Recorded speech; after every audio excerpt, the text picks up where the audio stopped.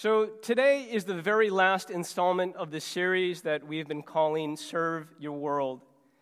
Now, if you remember in the very beginning of this series, I was saying that the mission of God is so broad and so varied that there's room for everyone to find their niche. Now, it was just very recent that Raina was saying to me, every Sunday you guys are getting up here and you are sharing another element of the mission, and it's a little bit different from the Sunday before. And so it's kind of overwhelming, and I feel like there's so many things, and I'm not doing any of them, so maybe I'll just not do any of them. That kind of makes Raina look bad, but it was a little bit of like, this is kind of overwhelming. And so what I want to remind you guys is that the mission of God is so broad and so varied, there's room for everyone to find your niche. So hopefully from Sunday to Sunday, you're trying to find your calling and what resonates with you and go deeper in the places that you are called to go deeper. So where's your niche? Now, it may be that every Sunday may not resonate with you, but what in the mission of God does resonate with you? Maybe it's not environmental justice. Maybe it's not living simply and giving generously. Maybe for you it's the integration between politics and faith. So where is your niche? What's resonated and where have you gone deeper? Now, I have said all that, and I'm not backtracking here, but what I want to do is to add on to that, which is that the mission of God is so diverse, everyone has a niche, and yet, at the same time, there's certain elements of the gospel that are so core and so essential and so primary that I wouldn't say, I don't know if this one's optional or if this one resonates with you. I would actually say, this is really something we all need to be focused on because it's that important. And so today's message, I would say, carries that kind of weight. Remember, before Jesus ascended to heaven, he said, "Go and make disciples of all nations." You all remember that. Well, you have to use your words to do that. You have to open your mouth and share the gospel in order to make disciples. We just can't assume that because we love, people will necessarily attribute that to Christ. You have to open your mouth and you have to explain it. And that's why words are very necessary, and that's why today we want to talk about evangelism and sharing the gospel. Now, I'd like to start with just one of my favorite stories.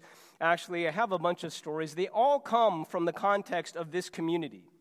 So really these are stories of inside the community that is Layman, but here it is. This one was about 5 years ago. Darlette is one of our home group leaders, and she's writing about an experience that she observed, okay? She said, I was eavesdropping on Matt. Matt's her son. He's about 7 years old. Matt and a non-Christian friend as they ate dinner. Okay, this is the email. I'm reading it for you verbatim. Stephen, Matt's friend, bowed his head and was praying before eating. Hannah, Stephen's older sister, Stephen, are you praying? Stephen, yes, I believe in God. Hannah, no, you don't. Stephen, yes, I do. Matt told me about him. Matt, yeah, I told Stephen all about him. Stephen, see, and now I believe in God. This is Patrick, the father's comment. Now I just hope his parents don't get mad at us. Don't you wish that evangelism, in a sense, was always this easy? Don't you wish that we had the courage and the boldness of Matthew? Maybe kids are more bold than we are. Paul said this in Romans chapter 1. He said, I am not ashamed of the gospel of Jesus Christ. He said, I am not ashamed of the gospel of Jesus Christ.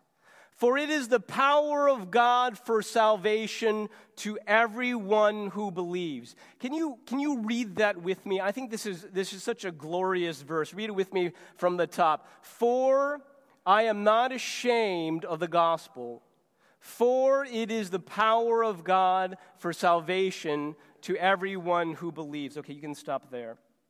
Now I wonder, you've probably heard that verse before, I wonder why Paul had to say, I'm not ashamed. Why did Paul need to say that? You wouldn't write something like that unless ashamed was really something people were feeling. Am I right? That would make sense. Paul was writing to Christians in Rome, and at least some of the people who were listening to this letter being read, at least some of them were feeling ashamed of the gospel. Now, I wonder if there are Christians in the Bay Area who can relate to that. I wonder if there are people in the room who can relate to that. Maybe you wouldn't say ashamed, but can we all admit that it's hard, it's not easy to be a Christian and to share Christ here in the Bay Area? Can we all agree to that? You can nod your heads if you agree, if you kind of feel that. Most of you are kind of feeling that. Now, I just imagine it would be different in the South. Anyone ever do time in the South? I just imagine it would be different because most people are cultural Christians. So maybe in a sense you wouldn't have to share because they've already heard. But can we all just admit that in the Bay Area it's very different? If you meet someone, you're talking about faith, the assumption is that they probably don't believe and they're probably not Christians. But in other places, the assumption would be actually you've heard it before and maybe you do believe. It's just different here in the Bay Area. I have a friend who invited another friend to church, and this person was thinking about coming to our church. But the first thing they asked my friend is your church anti-gay? That was the first question they asked. And I don't know how my friend responded. I imagine my friend might have gone into like a defensive posture. Maybe she said, well, can you be non-affirming and also totally loving? I don't know what the response was. But that's kind of the weight that we feel in the Bay Area. And then Jesus said, I am the way, the truth, and the life. These are the words of Jesus. No one comes to the Father except through me. Now, those are the words of Jesus. And in our culture, that is not well received. That is intolerant. That's offensive. These are the words of our Lord and Savior. And then there's also elements of the gospel, the doctrine of hell. I'm just being really honest this morning. The doctrine of sin and our coworkers and it's just it's very offensive in the culture that we live in. And so Christians in the Bay Area, we kind of hold back. We don't want to offend. We don't want to be out there and have people reject us. And so there's parts that we feel uneasy about. And so instead of speaking, we hold back. Instead of being bold, we kind of rein it in. And I don't know if you can feel some of that, but I know that I do. Now I'll give you an example. When my son Ryan was 10 years old, we had a party for him, and we said, hey, why don't you invite all your friends from school? And so there was a bunch of like 12, 10-year-olds at the party. And then, the parents kind of snuck in, and so the parents were there too, kind of lingering around the edge. And we bought pizza, and we were playing all this. And I was telling Raina, what I want to do is I want to gather everyone, and then I want to say grace. I want to just have them, fold their hands, bow their heads, and I want to just acknowledge God. But there was a funny thing. Now just being honest, right? I was kind of like scared. And I know you guys are like, Pastor Andrew, you're up here all the time preaching the gospel in front of a bunch of people. Why are you scared? Well, they were 10-year-olds. And, they didn't believe. And I didn't want to embarrass my son. And so what I did is I was talking to my home group leader, Will. I think he's somewhere here. And I'm like, Will, just, you want to talk me through this? And then I'm paraphrasing, but his logic was pretty clear. He's like, are they coming to your home? I'm like, yeah. They're like, are you paying for the food? I'm like, yeah. He's like, well, then you have the right to pray. I'm like, yeah. But I'm just saying that even as a pastor in the Bay Area, it's just hard to be a Christian and to share Jesus. And I feel that, and I'm wondering if you feel that too. And Paul knows what that's like. My point is that Paul's writing to an audience where they felt the same thing. Otherwise, he wouldn't need to say, I'm not ashamed. Now, he's talking with people who know that fear, and they hold back. And Paul, I love Paul, don't you love? I am not ashamed of the gospel of Jesus Christ. Because in the gospel is the power of God of salvation. Okay, now, during this message, I have 3 parts. I don't even know if I have time for the 3rd part, but we're just going to go for it. Number 1, I want to remind us what we have in the gospel, okay? I want to remind us what we have in the gospel. Number 2, I want to talk about the highest value in evangelism, okay? The highest value in evangelism. And then if we have time, number 3, I want to talk about the stages of sharing Christ with another person, okay? That's a lot, so we got to go. I'm going to go through the first point quickly. I want to remind us what we have in the gospel. Okay. I want to remind you, church, that what you have in the gospel of Jesus Christ is not just ultimately true, but it is morally beautiful. It is a beautiful, beautiful message that you get to share. I don't know, sometimes we forget that. Sometimes we get into all the politics and we forget that not only is the gospel a gift and it's morally beautiful, but it's also true. And not only is it also true, but it is morally beautiful. Now, let me tell you what I mean by morally beautiful. Just join me for a little bit. I'm sure if you were to ask the Buddhist if what they believe is ultimately true, and they would say yes.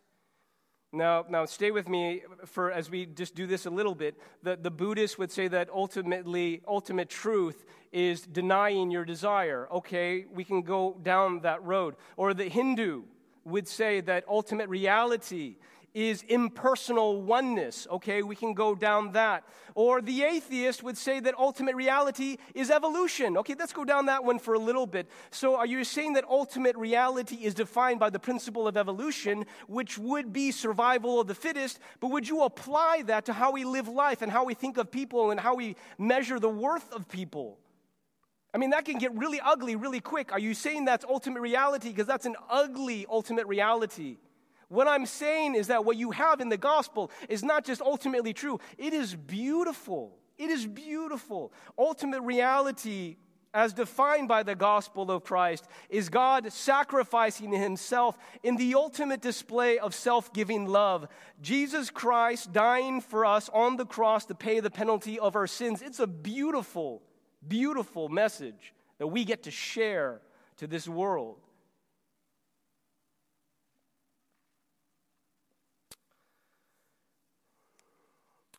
I think of Steve Louie. I don't know if you guys know Steve Louie. He's somewhere in our church. But there was an opportunity to share after his father passed away. And so he was preparing for the memorial service and thinking about what he was going to say. And then he stood up before 500 people during that memorial service where he's honoring his father, and he shared this story. It was a story of how when he was a kid, maybe he was about 12 years old, he was playing with firecrackers, just lighting them off. And he was lighting them off, and then the smoke alarm went off. You know, Steve, that troublemaker, right? And so he got in some real trouble. The security came, they arrested him, they detained him into this room, like this interrogation room. And it was really scary. It was kind of like in the movies, a dark room with a table and a chair and another chair and this guy who's interrogating you and this light that was kind of, going back and forth. And he was really scared. He was scared. And so they called his dad, and his dad came in and talked to the officer, and they were talking, and then their voices got loud. They were like, and then the voice got loud, and then all of a sudden the officer came into the room and said, "Steve, you're free to leave." And as he was leaving the room with a great sense of, "Oh, thank you," he realized that his dad was raising his voice, and his dad doesn't often raise it, but his dad was raising his voice in defense of his son. He was standing up for his son, and because he stood up for his son got a chance to go free. And then Steve, in front of 500 people, turns and says, "Well, my dad did for me is what Jesus Christ did for you on the cross. That we were condemned in our sin, and Jesus died, and he stood up. He advocated for us so that you could go free." Now, I'm just telling you, objectively, that's a beautiful message. That's a beautiful message. And you know something? It's also true. You know something? It's also our primary responsibility to get that message out. Now, I wanted to remind us what we have in the gospel. I do have one more point. If the first part wasn't clear, hopefully this will be even more clear. What do we have in the gospel? Number one, you have ultimate truth that's married to something that's morally beautiful. Now, do forgive me. I've given this illustration before.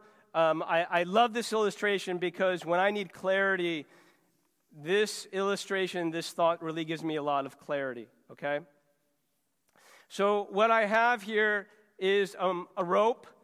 And what I would want you to do is I want you to imagine, well, clearly this rope starts here. I want you to imagine this rope keeps on going through the column, through the wall, into the smoky horizon. Okay, you're all with me.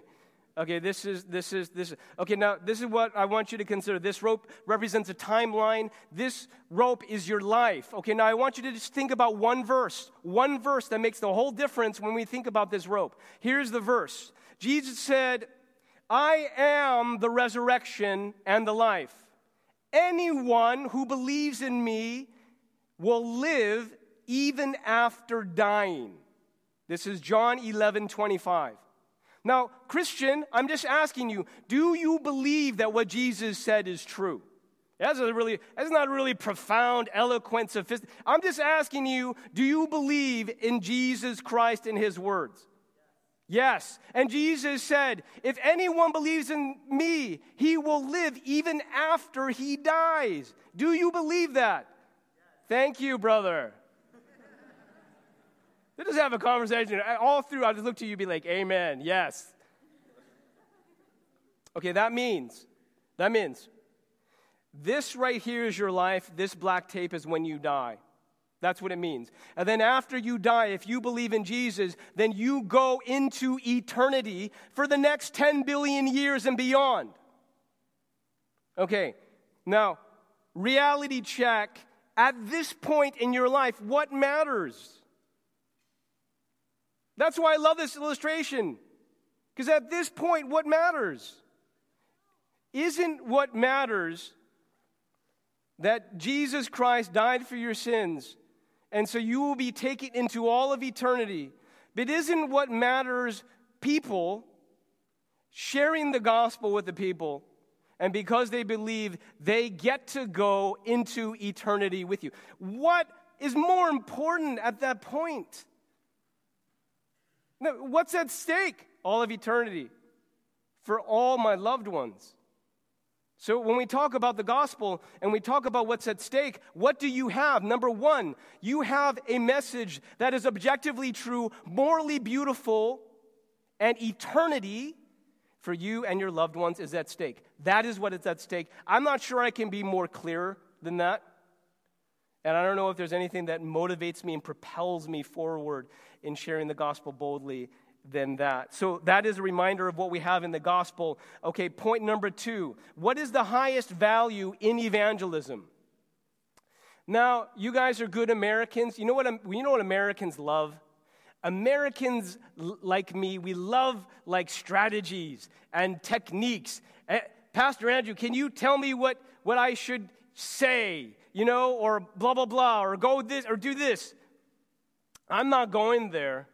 And I'm not going there primarily because when I read the scripture, I don't think that is actually what, as a pastor who is describing and explaining the scripture, I don't think that's actually would be the most valuable thing to say. Now, what I want to give you is what I regard as the highest value in evangelism, and then I want to take you through the scripture, and you tell me if you agree. Here is the highest value, I believe, that there is in evangelism. Here it is.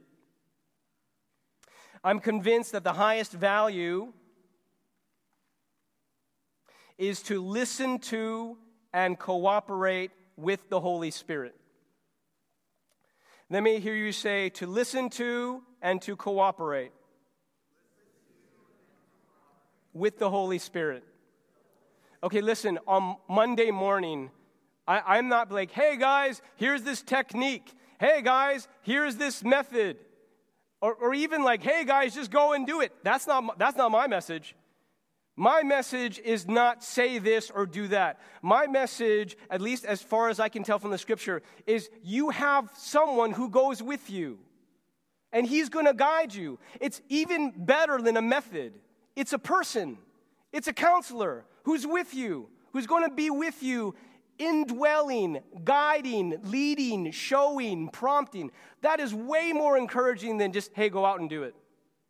You have a counselor who's going to be with you on Monday, on Tuesday, on Wednesday, and your first responsibility, pay attention, listen. All right, now I said it.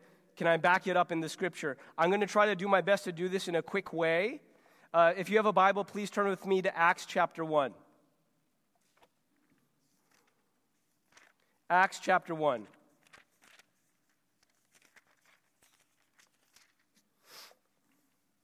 All right.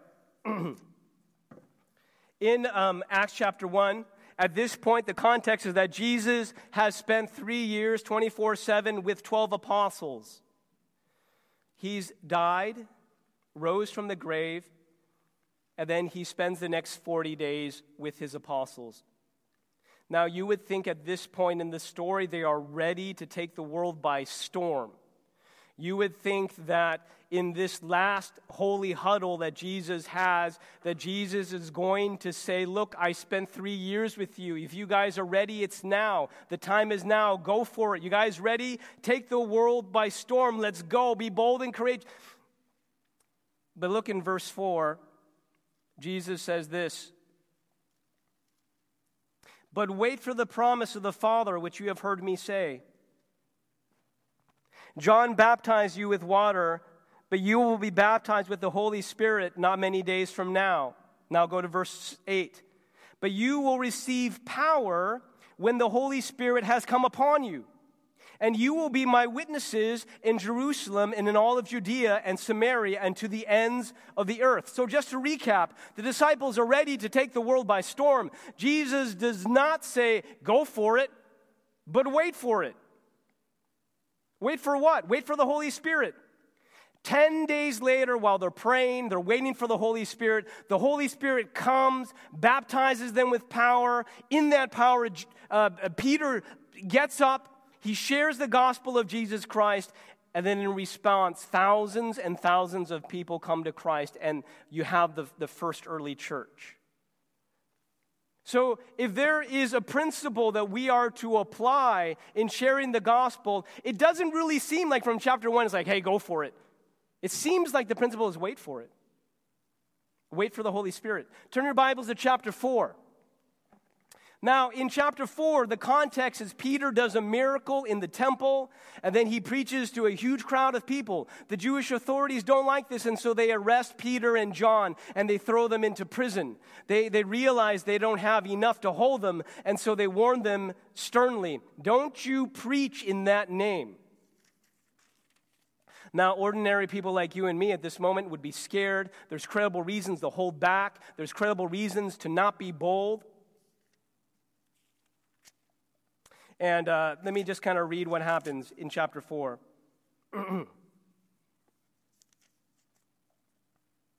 On their release, Peter and John went back to their own people and reported all the chief priests and the elders had said to them.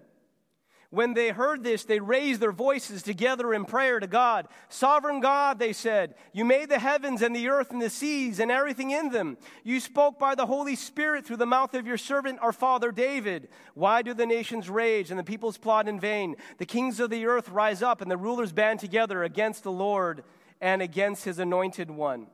Indeed, Herod and Pontius Pilate met together with the Gentiles and the people of Israel in this city to conspire against your holy servant Jesus, whom you anointed. They did what your power and will had decided beforehand should happen. Now, Lord, listen to their threats and enable your servants to speak your word with great boldness. Stretch out your hands to heal and perform signs and wonders through the name of your holy servant Jesus. Now read 31. And after they prayed, the place where they were meeting was shaken. They were all filled with can you read the next two words with me? And spoke the word of God boldly. Now, here it seems to be that if you can relate to either being scared to share or being kind of ashamed, it doesn't seem like my word for you is, well, just get out there and be bold. It seems like they were filled with the Holy Spirit, and the Holy Spirit gave them boldness. You guys ever done something or shared something or walked across the room, and then you just felt like there was no way that I would have done that by myself? It just seemed like that was something that only God could have done through me. That is exactly what we're talking about. The Holy Spirit fills you and gives you that boldness. My message is not go be bold. It's wait on the Spirit. And the Holy Spirit gives you the boldness that you need. Well, that's a really encouraging message. The Holy Spirit gives you that boldness. Okay, now what I want to do is one more passage. Turn to chapter 8. And if it's not abundantly clear that our highest value is to listen and to participate with the Holy Spirit, then I think Philip and the Ethiopian eunuch right here, I think it seals the deal. Context. Philip is in Samaria. He's a key figure in this mass revival. And at the height of this ministry with explosive growth, an angel of the Lord in verse 26 says to Philip, rise, go towards the south to the road that goes from Jerusalem to Gaza. This is a desert place. Okay, so leave this ministry and go to a desert place. That doesn't seem to make sense, but Philip goes. He sees a chariot carrying an Ethiopian eunuch. The Spirit says to Philip, this is verse 29. The Spirit told Philip, go to that chariot and stay near it. Then Philip ran up to the chariot and heard the man reading Isaiah the prophet. Like out of nowhere, Philip appears and goes, do you understand what you're reading? Philip asked.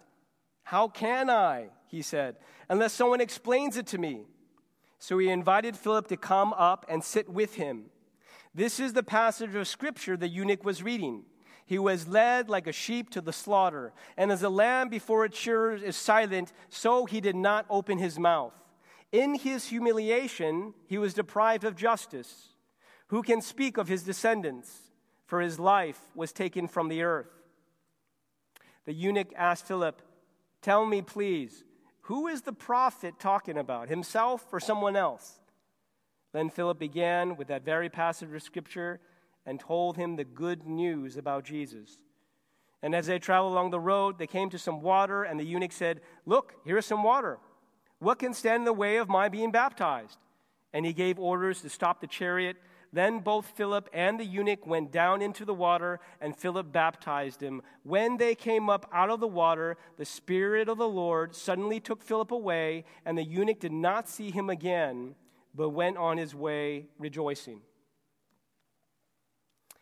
You guys, I think as you go through the Scripture, I think it's pretty clear what our highest value is when it comes to evangelism. I think it's ridiculous for Philip when he's in the middle of this ministry and things are going well to think, I'm going to go to the desert.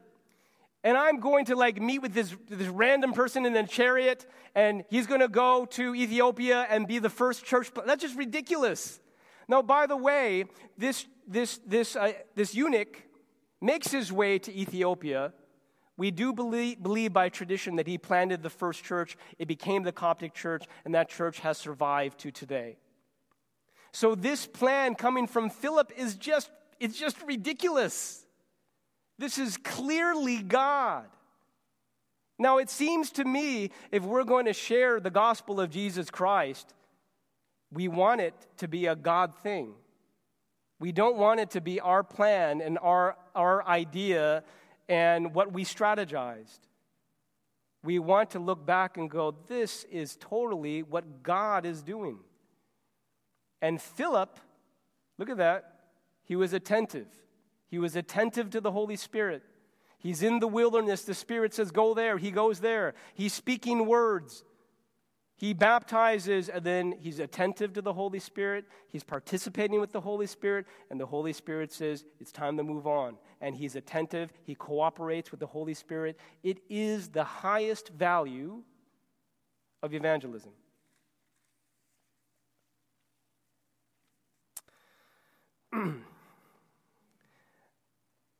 Vanessa Chen works as a teacher at a local school in Oakland. You all know Vanessa Chen? Oh, she's right there, by the way. This is not an easy job. She's a teacher for kids. It's not an easy job, and so the principal very wisely paired her with another teacher for mutual support and collaboration. There's a lot of things to tell in the story, but Vanessa was telling me that on a very hard day, Vanessa and this teacher, we'll call her Nikki, they were having a check-in, and they were just sharing, and the woman, Nikki, was in tears. It's a hard job. On that day, kids were throwing chairs, or they got into a fight, or they were insulting. Maybe they did all three on that day. But Nikki says, I don't know if I'm going to make it through this year. And I love what Vanessa did at that moment. She just acknowledged that pain, and she entered into it, and she shared it. And Vanessa said, this job is so freaking difficult, isn't it? And she entered into that pain and vulnerability, and she was sharing about a time that she was in the classroom, and she cried, and the kids saw her cried and kind of was like, we got to her. And she was feeling like, we got to stick through this, because we can't abandon these kids and just walk away, even though the job is so hard. So we got to stay together and support one another. And the woman was, and so they were both crying and just sharing in each other's pain. And at that moment, Vanessa felt an inward presence kind of say, you should ask her to pray. And so Vanessa turned to Nikki and said, can I pray for you? And Nikki said, well, I've never had anyone ever pray for me before. And then Vanessa was like, well, okay, we don't have to if that's not comfortable for you. And then the woman says, no, we need to pray. Pray for me. And so Vanessa at that moment prays for healing, prays that they would be able to forgive the kids, prays for the students, and for God to work in the students and in the hearts of the students. And Vanessa says that was a turning point in the relationship. And she finished praying, and she hugged Nikki, and that was what the Holy Spirit wanted her to do, because she was attentive to the Spirit. And it's continued in a spiritual conversation between the two of them. You guys, my word for you is that in this endeavor of evangelism, it does feel scary. Especially here in the Bay Area, you are not alone. On Monday, it's not, hey, go and do it. On Monday, it's be attentive to the Holy Spirit that's with you, guiding you, leading you, helping you know what to say, and saying this far and no further. Your role is not just do it.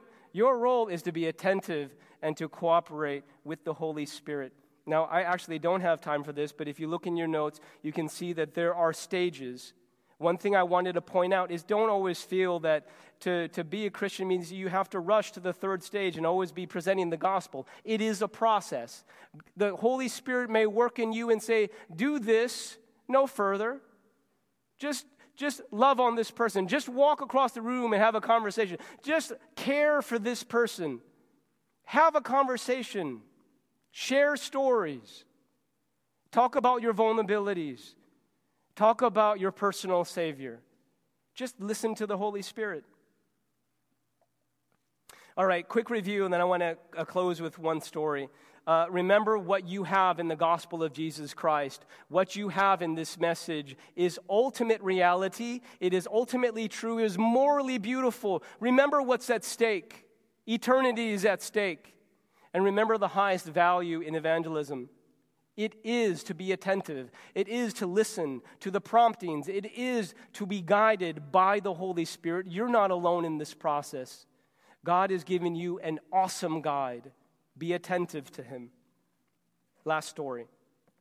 I wanted to share one of my favorite emails. It comes from a man by the name of Eric McMullen. I think half of our church knows Eric. He was a longtime member. He was married to Alice. I do remember that on the eve of our missions trip to Monterrey, Mexico, Eric told us that his cancer had come back, and so he's not going to be able to go with us. And for the next year, he was battling cancer. And the thing with Eric is that his calling, the way that the Spirit wired him, is he was a writer.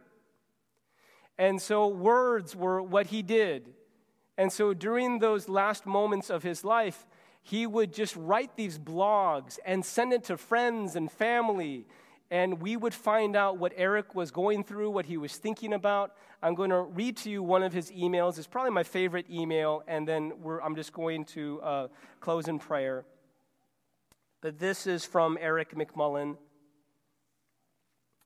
One friend wrote that she was impressed by how strong my faith is. She said she supposed we would all be tested at some point, and that she hoped her faith was half as strong as mine when the time came. I wrote back saying that my faith is as weak as anyone's, and that she would be surprised how strong her faith is when the time comes. But it truly is time to decide. I've always been thankful for cancer, that cancer is my particular test. Because at least with cancer, you have time to go through these decisions, time to write to people to tell them what you've always wanted to say, time to wrestle with God and face your own mortality, time to say goodbye to ones you love, if it comes down to that. I've always prayed that God wouldn't take me quickly, as in a car accident, until I could come to grips with Him. And He never did. So I would implore all of you to search your soul. I know that most of you are way ahead of me on this. But if you haven't confirmed your decision or don't have confidence in it, go ahead. Work on it now, not later. Read some books. Seek some counsel. Wrestle with God. Even if you decide God doesn't exist, at least you have thought it through. I'll feel bad, but I know I made the same decision 20 years ago, then reversed myself 10 years ago, and now have finally received confidence in my decision. Your decision will be the most important thing that comes out of my cancer. Thank you all, and I love you all. Eric. Church, pray with me.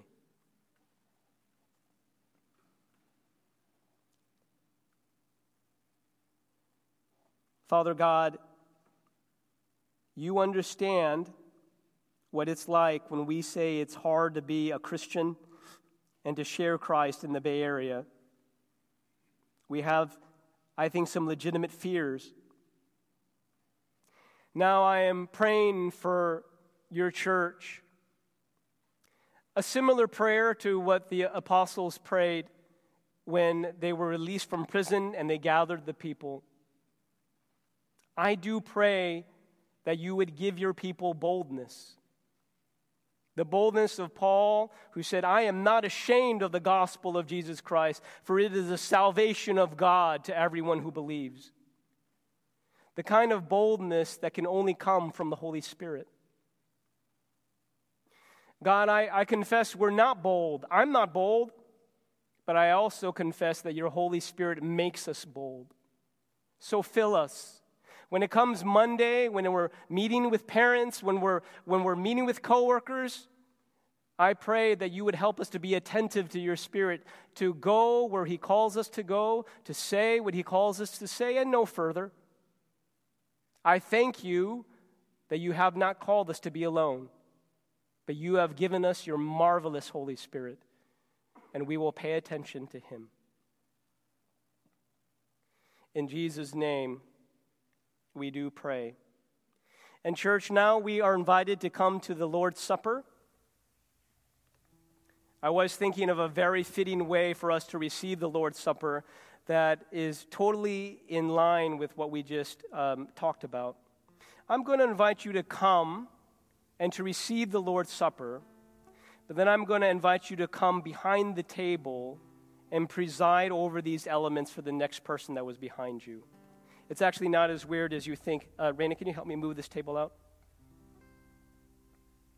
Let me give the instructions, and then I'm going to do a little bit more explaining. I'm going to invite you guys to receive the Lord's Supper. You're going to take the bread, you're going to dip it in the juice, and you're going to consume. And then I'm going to invite you to come around the other side of the table and preside for the next person. This is really in the spirit of evangelism.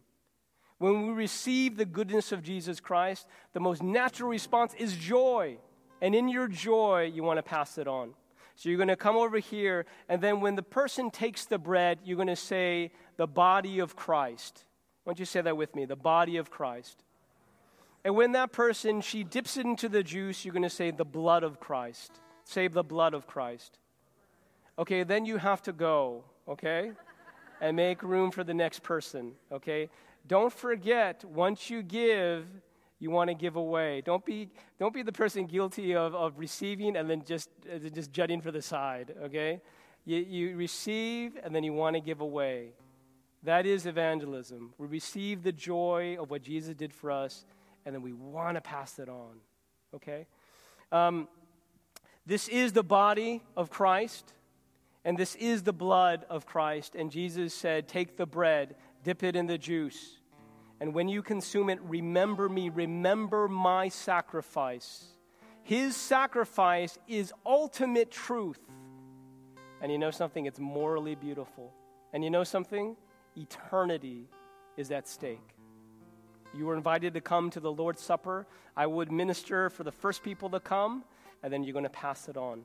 Let's pray, and you're invited to come down. Father, when we come to the Lord's Supper, we remember the sacrifice of your Son. We remember that ultimate truth is beautiful, that Jesus Christ gave up his life to pay for the penalty of our sins. I thank you that that is such an amazing, powerful, joyful message. Help us by your Spirit to pass it on. In your name we pray. Amen.